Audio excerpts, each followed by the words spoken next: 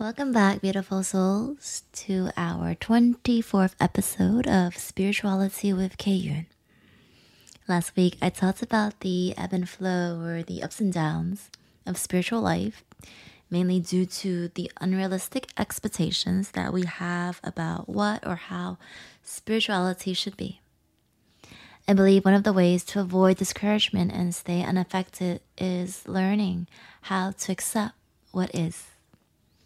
Actually, one of the most important concepts in spiritual practices is acceptance. Buddha says serenity comes when you trade expectations for acceptance.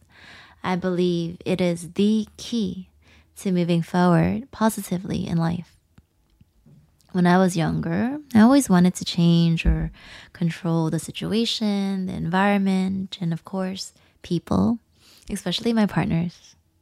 I never thought it was me with the issues. Definitely it had always been others who needed to change. I can give you a whole list of things that I was not happy with. The way they dressed, the way they walked, the way they spoke, the way they ate or chewed, their hobbies, their friends, their diet, their jobs, their education, their cars, their hair, their face, like the pores and blackheads and stuff, their whole lifestyle, pretty much everything. And when I found someone else who was more of an ideal partner and had most of the qualities that was on my checklist, after a while I found new things that I couldn't accept once again. Sure, some of the reasons could be due to fundamental incompatibilities and differences in interests, values, beliefs, or goals, such and such. But at the very core, the problem was obviously not them. And it took me a while to finally accept that all this time, the problem was me and not the people who I wanted to change. This reminds me of a quote I once heard: "Don't fall in love with the flower and then try to change its scent." Just like me, probably you have also realized along the way that the only person we can change is ourselves. It took long enough to finally realize I wasn't able to accept others for who they were because of my insecurities, my past traumas, my inflated ego, and the main issue was because I haven't even accepted myself. How could I trust others when I couldn't even be true to myself? Obviously, I was not in the right place mentally, emotionally, or spiritually to accept my partner or to even be in a relationship at that time. And really, who am I to decide what is best for others anyways? That's why they say you can't love others until you love yourself. You can't heal others until you heal yourself. You can't accept others until you accept yourself. Interestingly, when we start to accept ourselves, others accept us as well. I love this quote by a famous Chinese philosopher named Lao Tzu. He said, "Because one believes in oneself, one doesn't try to convince others. Because one is content with oneself, one doesn't need others' approval. Because one accepts oneself, the whole world accepts him or her." Throughout these years, I've learned to accept myself for who I am rather than what society tells me what I should be. I've learned to accept others for who they are rather than what I want them to be. Any healthy relationship, including the relationship we have with ourselves, needs respect, love, communication, and acceptance. I would even say acceptance is the greatest gift we can give ourselves and others. Just think about how you feel when others accept you for who you are without any conditions or judgment. Perhaps you too felt a sense of belonging, greater happiness, self-worth, and a feeling of being at home. We all want others to accept our imperfections, our beliefs, our way of life, etc., etc. So why can't we do the same? The flaws that we all have is actually what makes us humans. Spirituality has taught me a great lesson on acceptance, and not just accepting myself or others, but as well as accepting this moment, accepting what I can't change, or accepting external conditions like the weather, for example. In the beginning, when I first heard these teachings about acceptance or surrender, I thought it was way too passive and for the weaklings. In my mind, I was thinking, I'm not going to kowtow, meaning bow down to anyone. Nor would I allow myself to be anyone's doormat and have them step all over me. I also thought acceptance was an excuse for lazy people who didn't want to do the work. I had this misperception that it meant losing or allowing others to have more power or the upper hand. I used to always believe in having the last say. And in the West, surrendering is exactly that. It is the opposite of victory. Surrender is when we are defeated, when we give up, or when we lose. It is often discouraged and perceived as something negative. However, after studying Eastern philosophies, I've learned that these terms have a totally different connotation in Asia. In yogic teachings, they are seen as the positive and transformative actions that allow us to let go of our attachments and our ego. In Buddhism, the principle of acceptance is known as equanimity, which involves understanding and accepting the impermanence of all things. In Hinduism, the concept of surrendering to the divine is seen as a path towards self-realization. The Japanese have this saying, I'm probably going to butcher it, but chikata ga nai. It means it cannot be helped or nothing can be done about it. This is often used to describe how one maintains dignity and expresses acceptance to a situation that is beyond human control. While the Chinese believe in the concept of wu wei, which is translated as non-doing or effortless action. And this involves accepting the natural flow of life and allowing things to happen without force or resistance.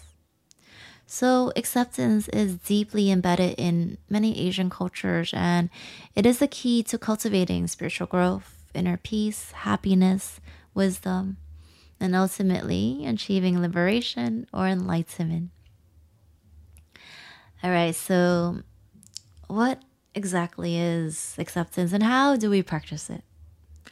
Let's say you finally had a day off and made outdoor plans. Maybe you had plans for a day lounging at the beach, or you had plans to spend some time in nature hiking a new trail. However, in the morning you wake up and it's pouring outside all of a sudden. What do? Do you cry, complain, get all negative, and feel that your whole day is ruined? Or do you acknowledge and adapt to the situation? Or perhaps you're super optimistic and you can even dance in the rain. During one of my retreats in Hong Kong last year, on the first day, there was a T8 or a Typhoon H. And this is a tropical cyclone warning. And during this time, everything is closed. We couldn't go to the site on the first day, and at the very last minute, I had to accept and adapt immediately to the situation. On top of that, not only was it raining throughout most of the retreat, but the students started getting sick one by one. I learned so much about acceptance during those few days that it inspired me to use this topic as the main theme for the following retreat. Ever since starting this spiritual path, I've learned, and I'm still learning, that acceptance is when we cease to blame and complain about others or the situation. It is when we stop resisting and start going with the flow of life. I know many yogis, and myself included, have this tendency to leave the material reality when we think we can't cope and run off to an ashram or to attend a 10-day silent meditation course or a spiritual retreat for a quick fix. However, that shouldn't be the reason to visit these places, as escaping is never the solution. Acceptance is when we start facing our problems and solving them. On the contrary to the passive state that we may think acceptance is, it is actually an act of will. I feel it is one of the most powerful tools for spiritual growth and for dealing with life's difficulties and challenges, particularly situations in which we cannot change. I've learned to acknowledge the situation for what it is and work on moving forward rather than dwelling upon the past. From my personal experience, when I start accepting others and things that I do not have control of, and when I start living in this present moment, not only do I have more time and energy to focus on what I can change or have an impact on, but I feel a sense of freedom. Time is too precious, and so is our energy. Judging, blaming, criticizing, and complaining is such a waste of both time and energy. In fact, the more we resist, the more we trap ourselves, the more we feel stuck in a rut, the more negative emotions we build, and the more suffering we have to undergo. We create unnecessary internal conflict when we don't accept things. So instead, by accepting what is, we cultivate a sense of inner stillness and open ourselves up to deeper levels of awareness and understanding.